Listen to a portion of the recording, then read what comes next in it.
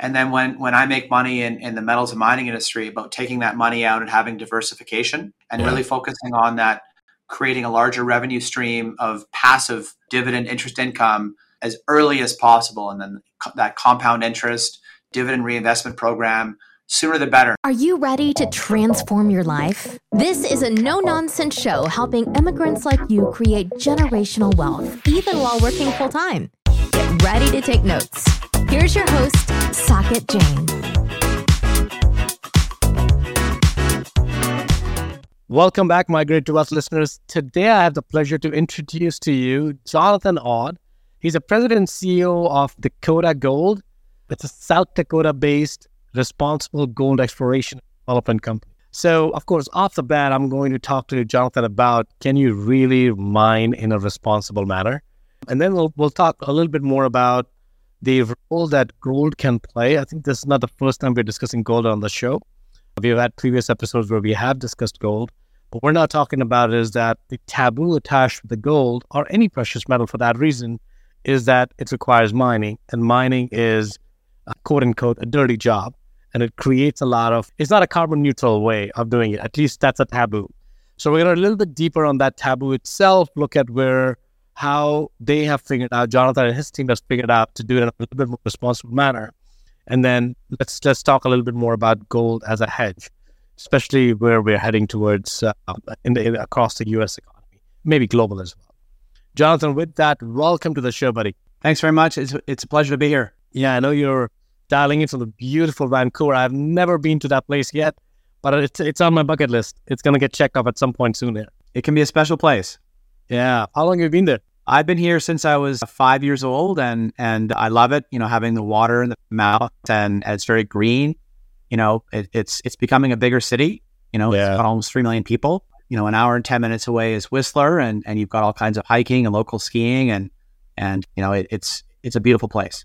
I'm gonna hit you up, man, next time I get there, or whenever I get there, not next time, because I've never been there before. But Jonathan, again, thank you for being on the show, buddy. Really, I think the way we want to always open our show is, when you hear the term migrate to wealth, what does that mean to you? Well, I think, you know, everyone goes through this, you know, a different life cycle, and you go to school, and for some people, it's a really powerful way to you know, build and create wealth when you get educated, because knowledge is power.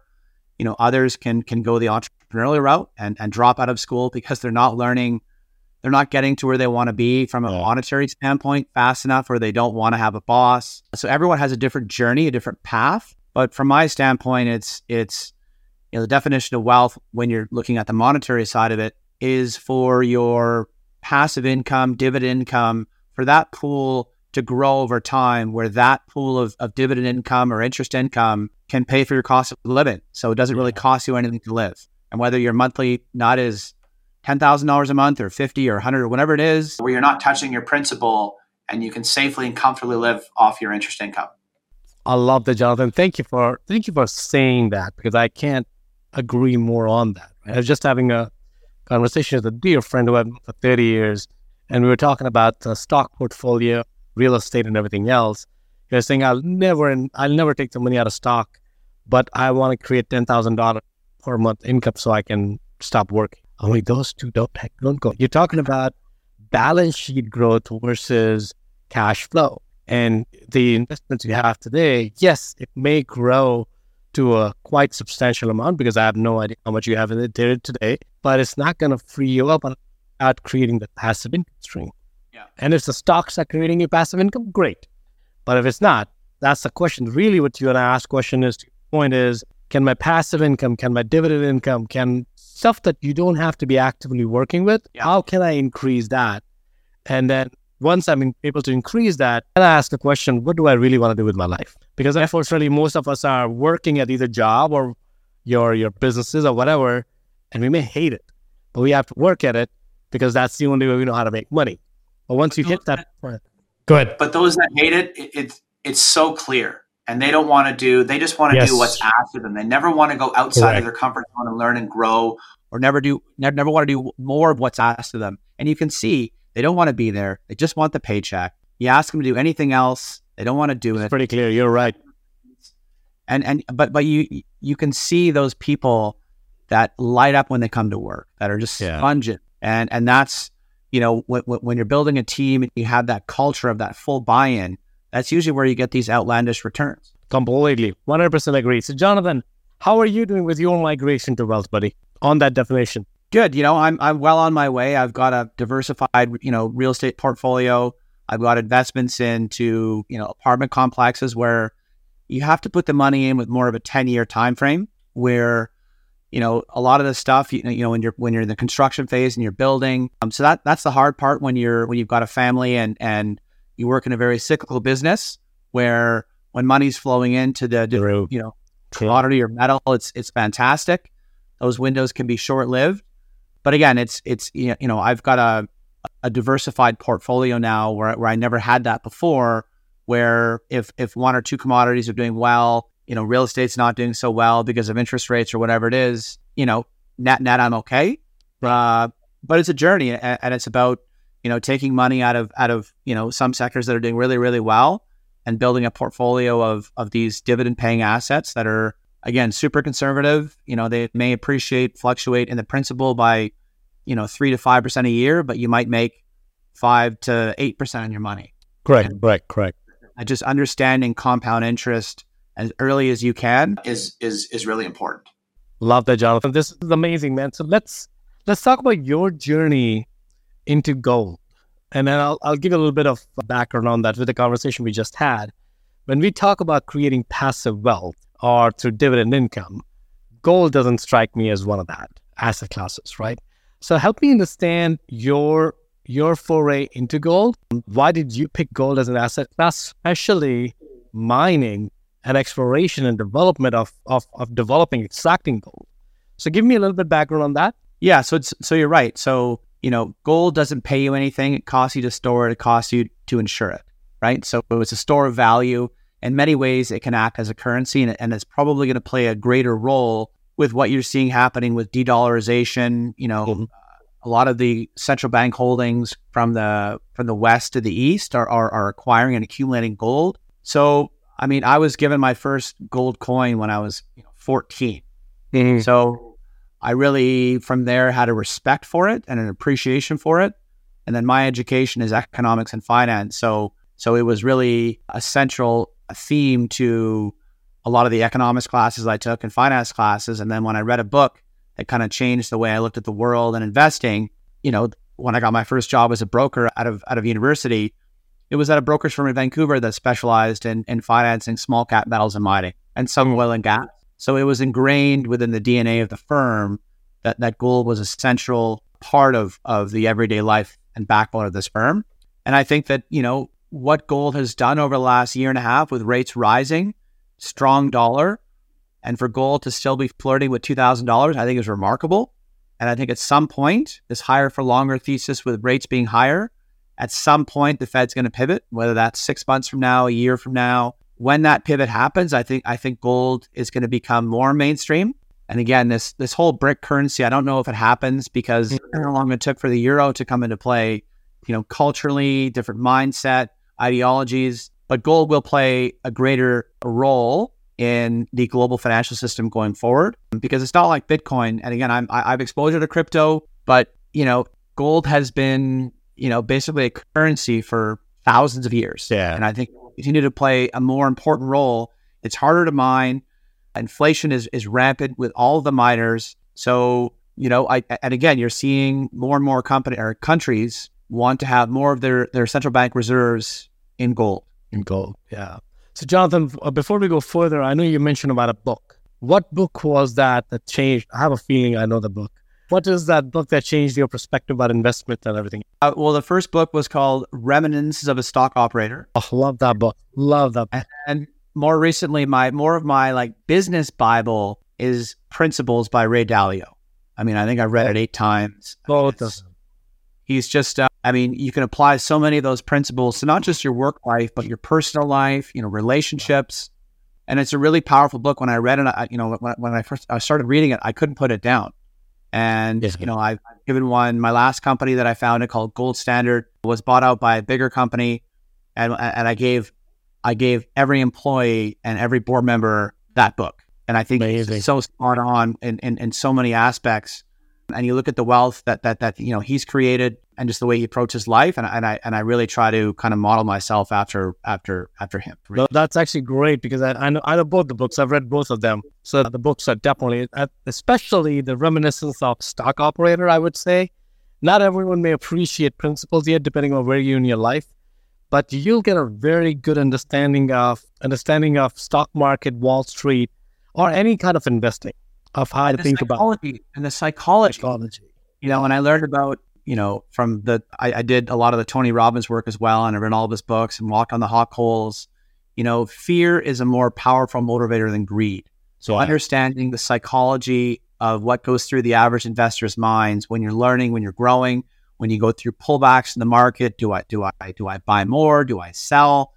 And some people just take the long-term buy and hold approach. And we've had, kind of 20 years of, at some point things will pull back and they'll go flat for a while. And the Magnificent Seven and the NASDAQ have been a great engine of return and growth for a big part of the market. But yeah, understanding, what kind of an investor you are, your tolerance for risk, and time horizon. And that's the challenge with a lot of these crypto investors is a lot of them, their timing was perfect for putting money in.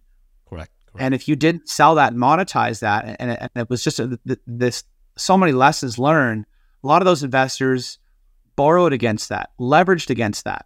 It's like a house of cards. Yeah. And then when crypto went from, 2000 to 68 or 69, the top, and then pulled back, a lot of people never sold because they kept drinking the Kool-Aid and think it was going to go up forever. And there was a very legitimate window to make a lot of money, to make outlandish returns. Correct. No, 100%. That's not normal. That's not normal. Yeah. I mean, when it goes up that fast, it's going down very, very fast. Yep. Now, it doesn't mean it won't go back up again, but the volatility, you have to be able to absorb that volatility. I know some of my friends who have taken the money out of their 401k, they moved into self-directed IRA and put everything into a Bitcoin. Maybe crypto in general, I would say. A lot of that exposure was in Bitcoin. They got the 1H account, right? All these accounts where everything is just, that equity is completely wiped out. So my son is a perfect example. So a couple of years ago, he said, "Dad, I really want to invest in crypto." And I said, "Why?" And his first response, "Everyone's doing it." And I said, "Okay." And I said, "Okay, so how much money do you have saved up?" He said, "Well, I have almost $500. And I said, "Okay, get to $500 and I'll match you." Because a lot of these crypto retail accounts, the minimum's $1,000 to put in. Yeah. So I matched them and I said, "Listen, you need to understand that and be very comfortable that you could lose your $500. So if for me, $500, it's fine. But if he can learn some of those life lessons as definitely as possible, to respect and appreciate the market, knowledge is power, wealth isn't built overnight." So the value of his account, I think, went up to almost $9,000, which for a 14-year-old kid is a lot. Amazing. Yeah.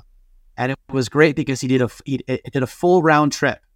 And I said, at about $7,500, I said, "Listen, why don't you take your principal out?" And he goes, "What does that mean?" I said, "Well, you've got $1,000 in, take the $1,000 out. So if it goes to zero, with anything." He goes, "No, Dad, it's okay. Trust me. I got it." So I think his account went down to, $600 or something. And now it's, $1,200 or whatever it is. Yeah. And but seeing him asking different questions and seeing his psychology change, were very powerful lessons to him, for him to learn at this age. Definitely. And that, because those investors that did really well during that window, they think they're smart. They have this kind of arrogance about them. Yeah. It is. And it actually happens in every aspect, every sector. It's not just about, it's not a ding on Bitcoin or crypto. No, I mean, that same true for anything, right? Yeah. People have been investing in real estate for the last decade and can only go up to the point where everyone bridge loans with no rate caps because interest rates will never rise. Of course, it'll never rise. It'll stay at 2% forever. I remember talking to my father about a mortgage that he had when rates were, 15 or 16%. Yeah. In Canada, our mortgage system is different. So we have either like 3 or 5 year fix, whereas in the States there's 30 years. Every year, almost 20% of mortgages are coming due. So I have friends that built their dream home and they have, multi-million-dollar mortgages. Right. So their cash flow is shrinking.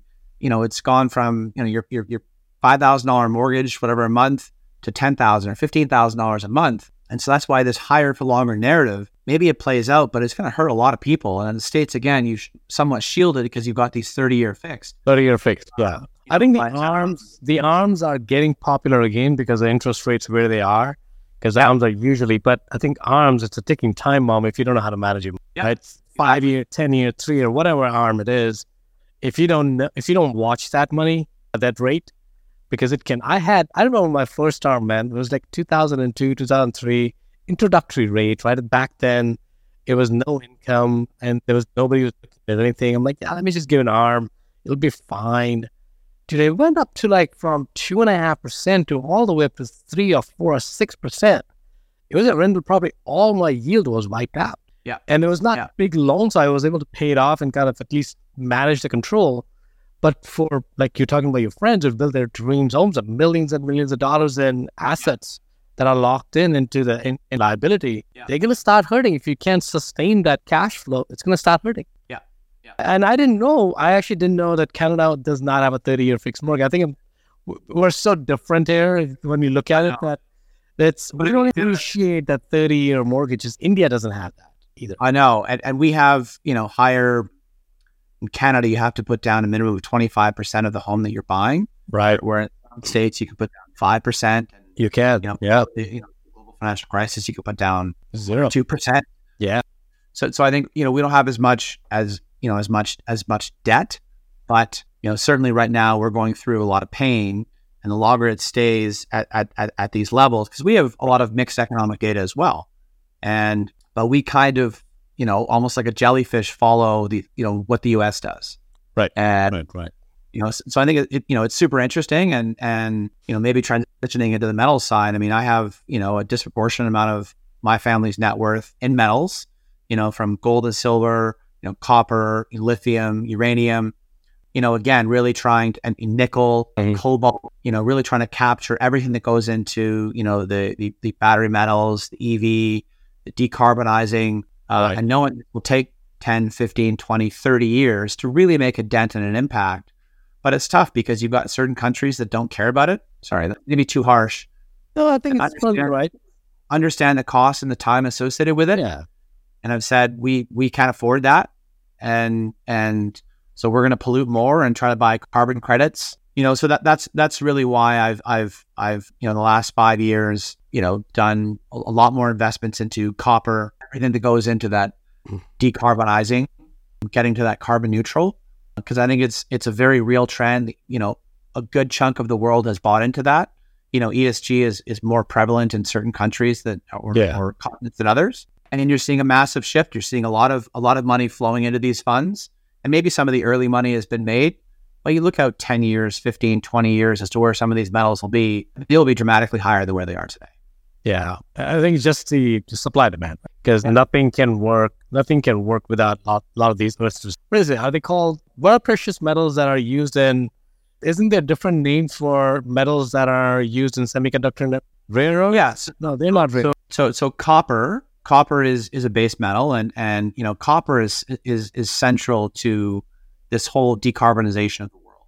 And just to give an example of how dire it is, the world's largest copper mine is called Escondida. Yeah. Biggest copper mine by 2 to 1. It's in Chile. It's a massive mine, and the world needs to have a new Escondida every other year to meet the metal demand. And the average time from permitting to actually pouring metal, having a concentrator or a doré, a bar, is 10 years. Wow. Yes. So that's a big problem. So that's where, in the States, I'll come back to this. Dakota Gold is on private ground. So we actually own the ground. And there's what's called BLM, Bureau of Land Management, usually a state managed by the state. And then U.S. Forest Service is managed by the federal government. So, from a timing perspective, from the number of hoops you have to jump through, being on private ground is the best because you don't have to deal with the federal government. Got it. BLM is sort of that maybe 3 years to 5 years to build something if you have local support. Getting that local support is so important.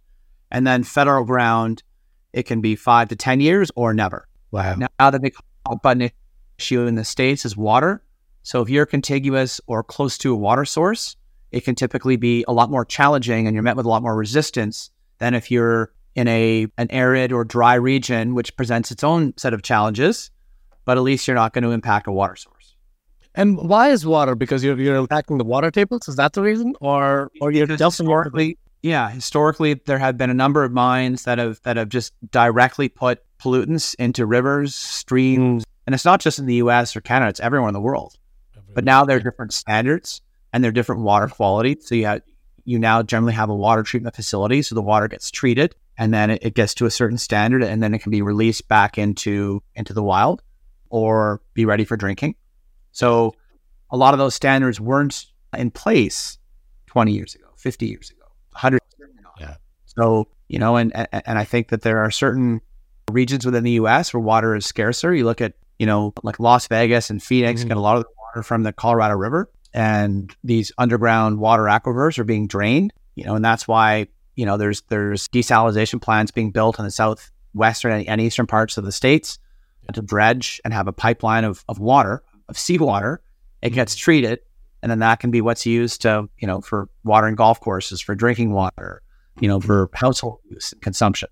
We live in the Pacific Northwest where it's a very, it rains 8 months a year here, a lot of runoff from the mountains. So, but if global warming continues, you will see less snowfall. You'll see less runoff from mountains, which a lot of, agricultural farming relies on that runoff. So it's all connected, and it's super fascinating and interesting of how this is all shaping up. So Jonathan, let's talk about, I think, the elephant in the room then, right? Because you talked, and if I'm misquoting you, let me know. I think I heard you is that we're going to bite the bullet on pollution and create pollution. We're going to go deeper into the right now, and we're going to offset it buying carbon credits. And I think I heard you saying that. And then also within the next 5 years, we're talking about climate change, global warming, right? So these two I see it.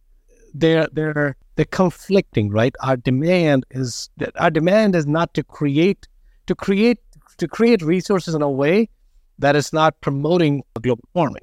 But then at the same time, our needs are natural resources, and to get them to run our cars, to run our solar panels, to run our anything that we want to do on a carbon neutral basis that runs on natural resources, which is going to create a ton of pollution anyways. So help me understand this complete paradox where the need itself to wean off of these resources is creating the need to generate more pollution to create these resources. Well, it's probably one of the, if not the greatest challenges humanity's ever faced, because, there's a lot of data supporting, global warming and what's happened to the planet. And, if we don't take care of it, it won't take care of us. Right. And, everyone's bought into, we need to have more alternative energy. It doesn't rely on fossil fuels. Everyone's bought into that. Okay. And then okay, electric vehicles, great. Tesla has revolutionized that. All the big car makers are rolling out. Okay. So then how is that Tesla powered?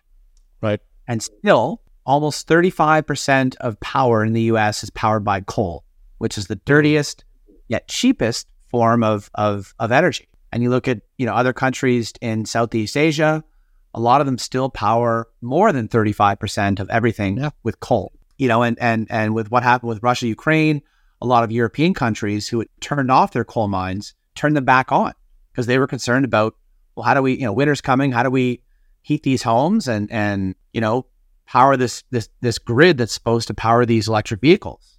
Right. So, it's really about education. And it's really about to have full stakeholder buy-in and that everyone can benefit from these natural resources if it's done properly. Where things change is governments moving the goalposts, changing their mind. A lot of these companies that are building these mines are public companies, so you're reliant on capital markets and investment. And again, if there was a global standard that everyone was held accountable to, there would be a different outcome. And I think the younger generation, people who are going through university and coming out of school, a lot of them just don't own vehicles. They just take Uber. Yeah. Because you look at the cost to insure an 18-year-old or 22-year-old now with no track record, high risk. I mean, it's expensive. And so again, it's not going to be an easy process, but people don't want inflation and want costs to go down. Well, I mean, I don't know how we get there when, all the metals, the number of pounds and kilograms of metal required for a Tesla, for a battery, for your cell phone, for your laptop, and on and on and on. I mean, every iPhone has, I think it's a quarter of an ounce of gold in it. Yeah. And, the copper and the nickel, and that the only place you get that is from mining. I mean, almost everything above ground requires some form of mining, came from the earth. And that's not going to change. And then you're seeing some countries shy away from it that maybe have a large metal endowment because they don't want to disturb the environment, but yet they're creating this undertone of strong metal prices or inflation, and the supply chains are getting, disrupted because you've got de-dollarization, you've got these allegiances and alliances. You're either, pro-US or you're against US.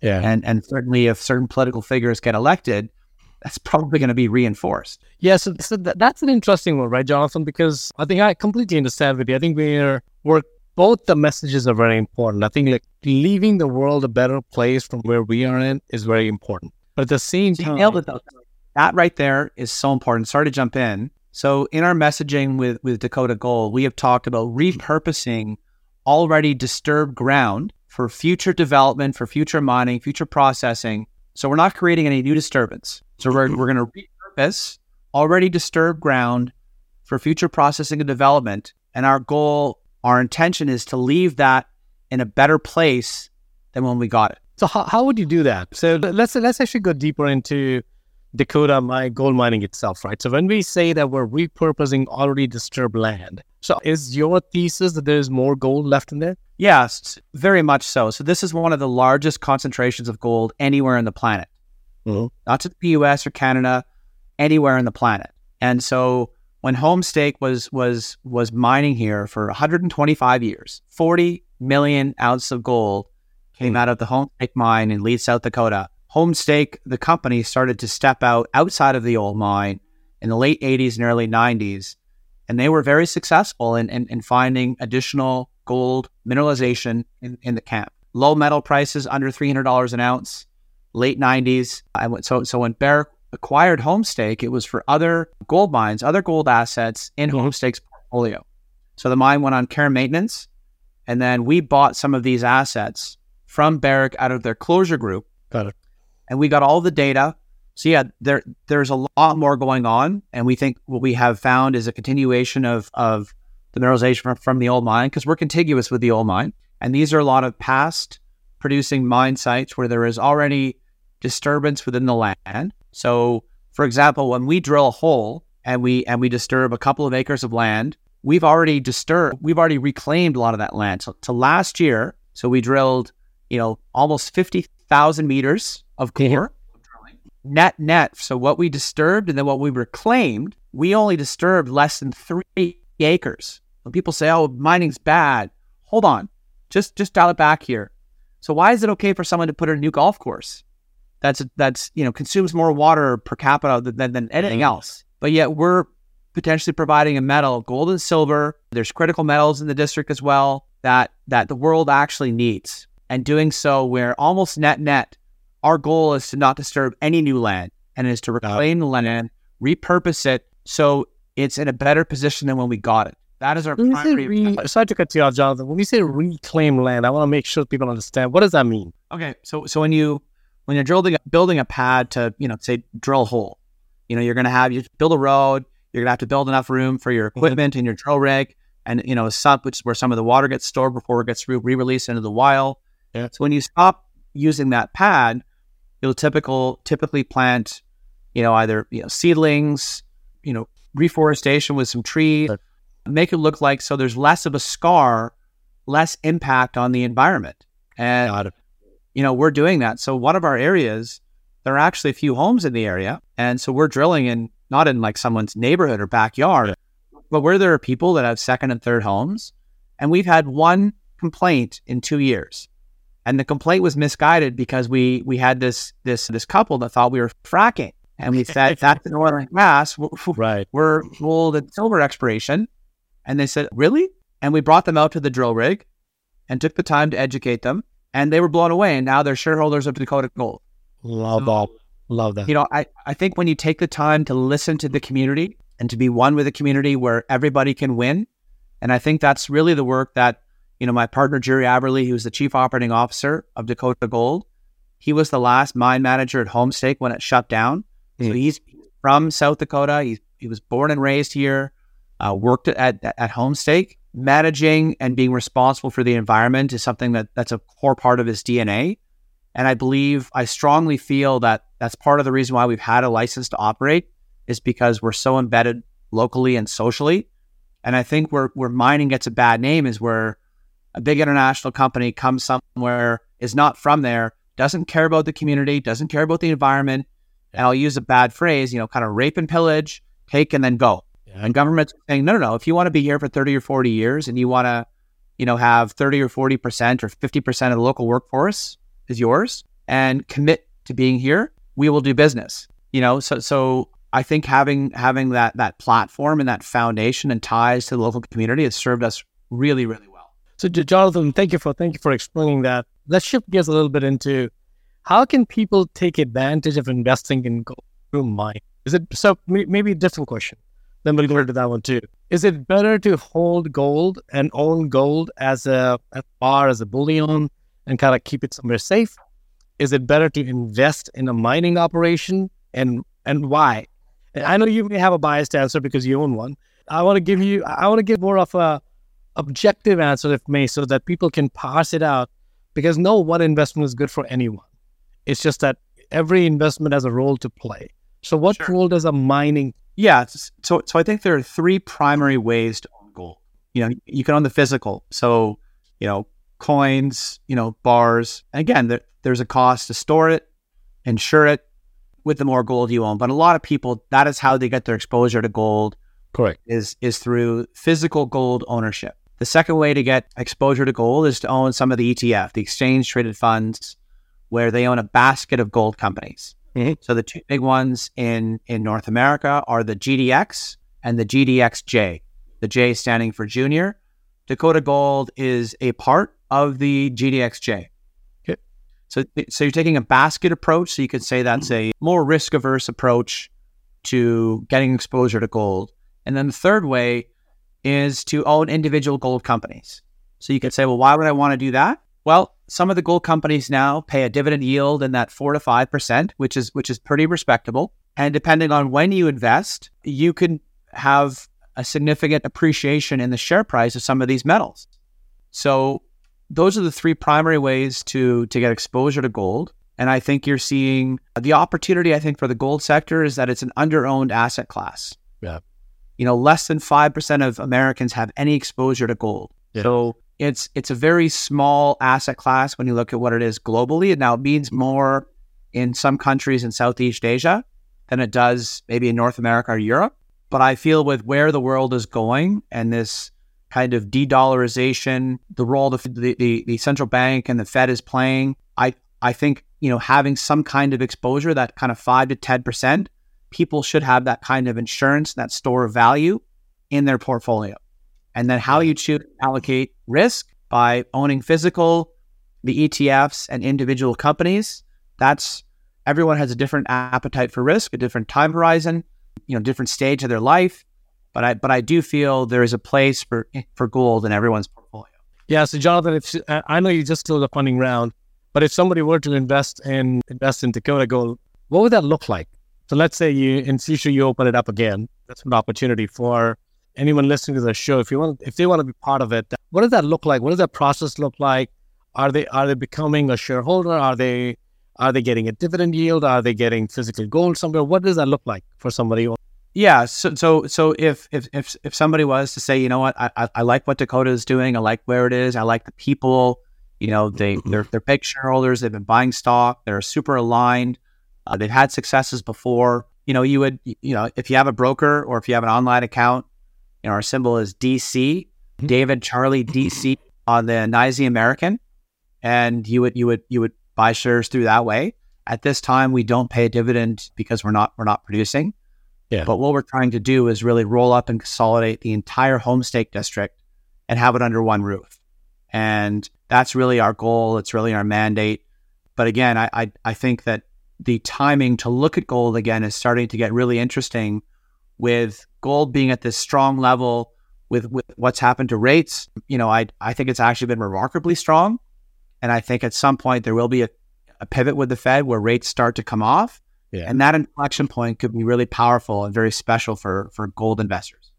Yeah, I always say that it's kind of like, it's not intuitive sometimes. When the interest rates are going to go down, the gold is going to go up. Very high chance. There's no confirmation. Yeah. Don't take that as an investment advice. It's Saket's point of view. So I don't want someone to go buy gold today and then if there's nothing happens, come back yelling at me. So it's my perspective, and it's based in education, right? Based in judgment call, that if the interest rate's going down, that means dollar is losing value. Unfortunately, dollar lose value. A lot of investors are going to head towards assets like gold. I think if there was no Bitcoin, this is again my thesis, if there was no Bitcoin, we would already see a lot of rise in the gold. I think right now, the investment dollars are getting split between Bitcoin and gold. So it's a little bit of split. But otherwise, we would have already seen gold going up a lot right now. It's already flirting at 2050, 2040. I think they touched 2040 recently. I don't track it daily, so I don't know what the numbers are. You probably know that better than me. Yeah, it's 2026, 2030 right now. And but still there's been significant outflows from the ETFs in the last 6 months to a year. You're starting to see the pace of outflows slow down, and then you'll see it flatten out, and then you'll see money come in as the Fed starts to pivot. And that's where I think, you've heard the term, be a contrarian. I think that, but also, fund flows. I follow fund flows and anything I look at. And there's a number of different ways to track that. And when you start to see money flow into these ETFs and these funds, stocks will usually follow and be the beneficiary of those new inflows. Could we talk a little bit about, sorry to cut you off if we're going somewhere. Let me have you finish your thought first. No, go ahead. It's okay. You said something very interesting, fund flow. And I'm actually going to say, people always say, follow the money, right? So, and then you said there are multiple ways to do that. I know it's not necessarily specific in gold. Because we touched upon that, could you tell us a little bit about fund flow and how people can actually track it, of what's happening in the market? Yeah. So there's a number of websites. So, let's just, talk about the gold industry, and there's dozens of different industries that have all of the ETFs, which is, usually passive money. Mm-hmm. And there's ways to track the assets under management, so AUM, in these ETFs. And, there's different websites that I go to for gold and silver and copper and some of the metals that I invest in from the individual company standpoint, or for gold, I own lots of physical. I don't own lots of silver physical just because I would need a warehouse kind of thing. It's not that dense, right? So we need a lot more silver. Yeah. So quarterly, I track a number of the bigger ETFs that are relevant to my space, to my industry. And, Fidelity's got great tools for that. So does BlackRock. And of course, I get a lot of the research from the brokerage firms. But for the average retail investor, there are a number of online platforms. Morningstar is a great one. Just CNBC, Yahoo Finance. There's a number of great free online platforms where you can track this data, quarter to quarter. I'm also a chart guy, so I like looking at charts because it's, you can kind of see what's happening with the trends.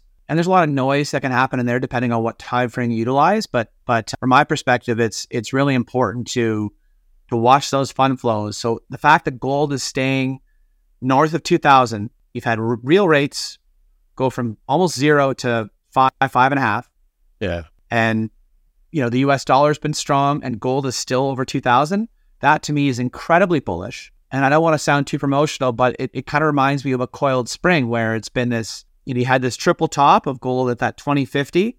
We're kind of right at this level here. And technically, I think you're going to have that next leg up where it's not going to be that 2,200, because that's only 5% higher than where it is today. You'll have a materially higher gold price. And again, you're getting to a point in the US where, the cost to service the $34 trillion in debt is $800 million a year.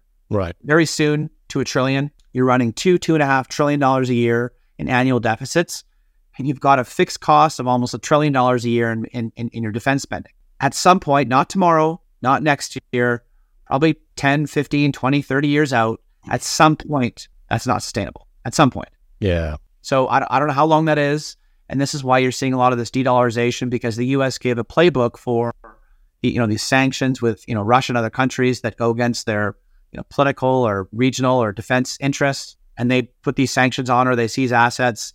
And countries are saying, you know what, I don't want that to happen to us, because there might be something that we disagree with the U.S. on, not because we want to go to war with them, but because we're trying to do what's best for our country. So super interesting landscape. And I think it's the gold industry is not for everyone. I mean, it's not as volatile as Bitcoin and crypto, but it is. I think it's a way to preserve your wealth, ensure against financial disasters.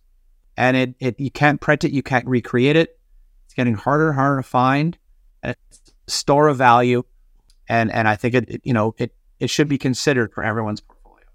Love that, Jonathan. This is amazing, man. I think your thorough understanding of not just the gold industry but macro in general is very helpful to paint a holistic picture. So thank you for walking through that. In the interest of time, we're coming towards the end of our show here, where we usually ask 2 questions, maybe depending on how the answers come out. So shifting gears here, there's a 20-year-old Jonathan somewhere. I know one of your child just left home, and in that similar age group. What's one insight that you can share with that's going to dramatically, for good, change their life's direction? Yeah, I think I've always been focused on education and knowledge, but I think looking at that thing, at that aspect sooner, I didn't start reading a lot until I was in university, starting to read different books as early as possible. I would tell my younger self, finding your passion. I mean, I was lucky that book, Reminiscence of a Stock Operator, changed my life. So I love what I do. It's not work to me. It's fun. I love working with, the people that I work with and learning about new sectors and investing in new sectors. But it would just be to start as early as you can. And then when I make money in the metals and mining industry, about taking that money out and having diversification and really focusing on that, creating a larger revenue stream of passive, dividend interest income as early as possible. And then that compound interest, dividend reinvestment program, sooner the better. And starting out where you have a job at a university, you're not making very much money after you paid all in taxes and rent, but even putting away, $500 a month or $100 or $1,000, whatever you can, as quickly as possible. And it comes out of your account every month into an account that you do not touch. You can't get access to it. Yeah. Because then over 10 years, it starts to become a meaningful amount of money. And then when you get to a different phase of earning income and investable assets, it just grows and it grows and it's consistent. So it would just be to start doing those things way earlier. Yeah. That's awesome. Well, thank you, Jonathan. This is actually great advice, because even if you don't want to turn into a gold investor, it's a good investment advice, a good life advice, right? And of course, everyone would want to say that I don't want to change anything about my life, because I won't be the person who I am if I changed anything about my life. But that's one thing that I would say, is that education, it's never too early to be educated. And I think, Jonathan, go ahead.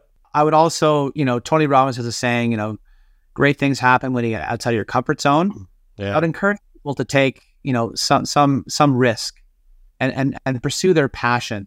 And, I'm an entrepreneur, and so for Dakota, the shareholder, our stakeholders are number one. And you do right by them, and you typically will do really well and build a real business when you focus on those 2 things. And some people just aren't capable of taking risk.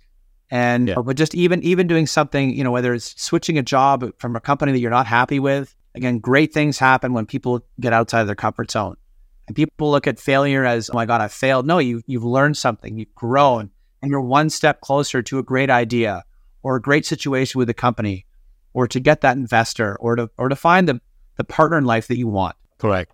No, well said, Jonathan. Jonathan, next question. It's a little bit more non-traditional question, which is going to be more around, as you reflect on your journey, people around you, as you reflect on the macro self, where do you feel humanity is, and where should it migrate towards in the next few decades? Pick a timeline, whatever you're comfortable, but where is the gap, and how can we fill it? So I do feel that humanity is at an inflection point. I think I'll talk about two aspects of that. I think it's at an inflection point from the standpoint of this clean, green energy transition and a buy into that, but a lack of understanding for how much capital it's going to take, how challenging it is to mine all these metals. And the other aspect of this, I think we're at an inflection point because there's a lot of racism, there's a lot of tensions in different parts of the world, a lot of different ideologies, and there's a lot of regions that are kind of hot, very unsafe, that have the ability to spread. Again, I don't want to get political, but with the Israeli-Palestinian conflict and what's going on there, and its ability to be a powder keg for the entire region. And then you look at if China does want to go after Taiwan and what the implications there. So it's really scary. So we all inhabit and share the same planet, and so those two areas I think there's so much opportunity, but yet there's so much risk. And I think that the stuff that we can control on the providing the metals for the future electrification of this world and decarbonization, I'm really proud and think that that's a real opportunity. And I think that the resistance you get there, you can educate people. Some people are still going to have this view about mining. Okay, well, don't have a cell phone, don't have a laptop, and don't have an electric vehicle. And if you can commit to those things, then have your opinion.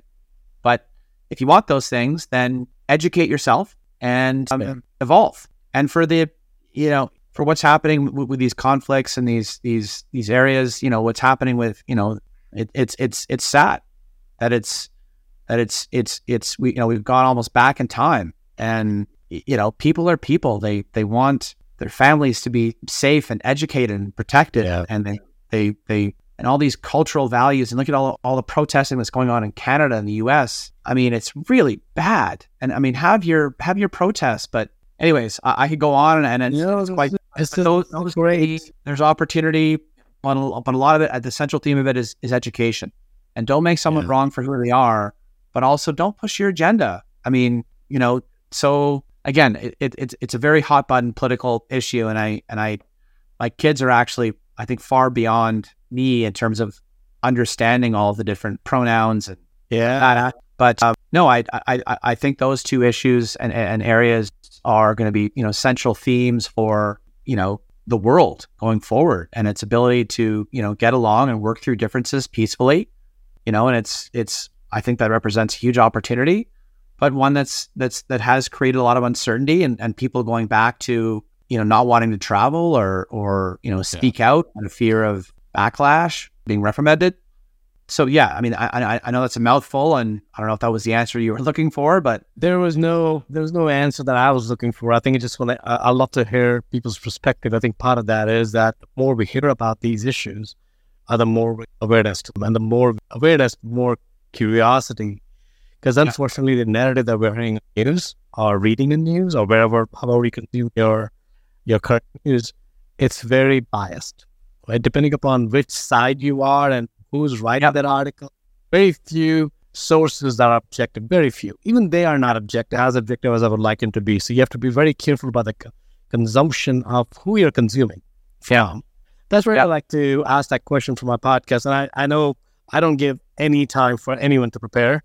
I really ask these questions on the spot because I think a lot of that is really, it's at the top of your head, and it's really burning for you, which is more important for me to understand, so that hopefully people are asking, whatever you're saying, most of us are asking that question. Yeah. We may not be articulating it, but we're asking it. Yeah. And my kids ask my wife and I all the time, Dad, there was a kid who was racist towards another kid. And it's a big hot button issue for me, just given my background. And again, we've told our kids to speak up and defend your friends and not, violently, but if somebody puts their hands on you, then you have the right to defend yourself. And then there's politics involved and who the kid's parents are. And definitely. One has a plan out. And the kid who didn't do anything or say anything is the one that's getting in trouble, and they kind of twist the narrative. That's stuff that I have a really hard time with because the kids get confused. And correct. So it's true. And thank you for sharing that, because I think we're unfortunately creating the powers beyond us are trying to create a divisive world. And that's fine. That's their agenda, and that's okay. I'm not going to say yes or no or good or bad. But unless we feel we push back, their agenda is going to get pushed on to us. It's really more, the more you look at world through curiosity, and I love the way you talk about its education. Right? And I'm assuming you're not talking about college education, you're not talking about school education, you're talking about education in real life. What works? Yeah. The school education, the calculus and everything is good, but that's not going to help you becoming a big developer understanding of the world. Yeah. So we hired someone recently and came highly recommended. They're very, very smart. And I said, so school smart or street smart? Yeah. Very important. Because there's someone who, for a situation maybe where there's a contentious issue or where there's conflict involved, conflict resolution, some kids who are just academic or book smart will be ill-equipped to handle a contentious situation where maybe that's more of a street smart kid, maybe struggled in school, but thrives in that situation. Right. And so we're trying to have this balance of, look, books are important, school is important, but also you've got to get real world experience. If you show up late to a job, you might get a pass. You show up late again, you're fired, you're done, because there's 20 other kids that want that job. Correct. And though it doesn't matter who I am or who your mother is or who your uncle, it doesn't matter. You have a job to do. Show up, work really hard, don't complain, and don't expect to get promoted on your first day. Yeah. My God, man. Yeah. So the new world that's coming out, right? I've been here for 2 hours. What do you mean I can't get promoted? No, that's good. Jonathan, this is awesome, man. Dude, if somebody wants to learn about you, about Dakota Gold, what can they do? Where can they learn? How can they get in touch? Look, all my contact information is on our website. My email address is jawde@dakotagoldcorp.com. And my contact information is there. I highly encourage, if people are curious or want to explore more about the mining industry, work through any misconceptions they have or curiosity. I think anyone who works in the gold industry has become a de facto ambassador for the industry. So, and I'm really passionate about this stuff. So I'm willing to spend a lot of time on this, because it really is about educating, the next generation of mining investor, because without that, it's going to be tough for the world to get to this, decarbonization, carbon neutral, place, and retail investor, family offices will play a huge role in that. Awesome. Well, thank you, Jonathan, again. Appreciate your time, buddy. Thank you. Thanks very much. Great to be on here. Hold on one second, Jonathan. I'm going to end recording. Where am I? If you got value from this episode, you might consider sharing this content with a friend. But most importantly, be sure to take action on what you've learned. One way you can take the next step is to connect directly with Saket on an investor call. That link is waiting for you in the show notes below.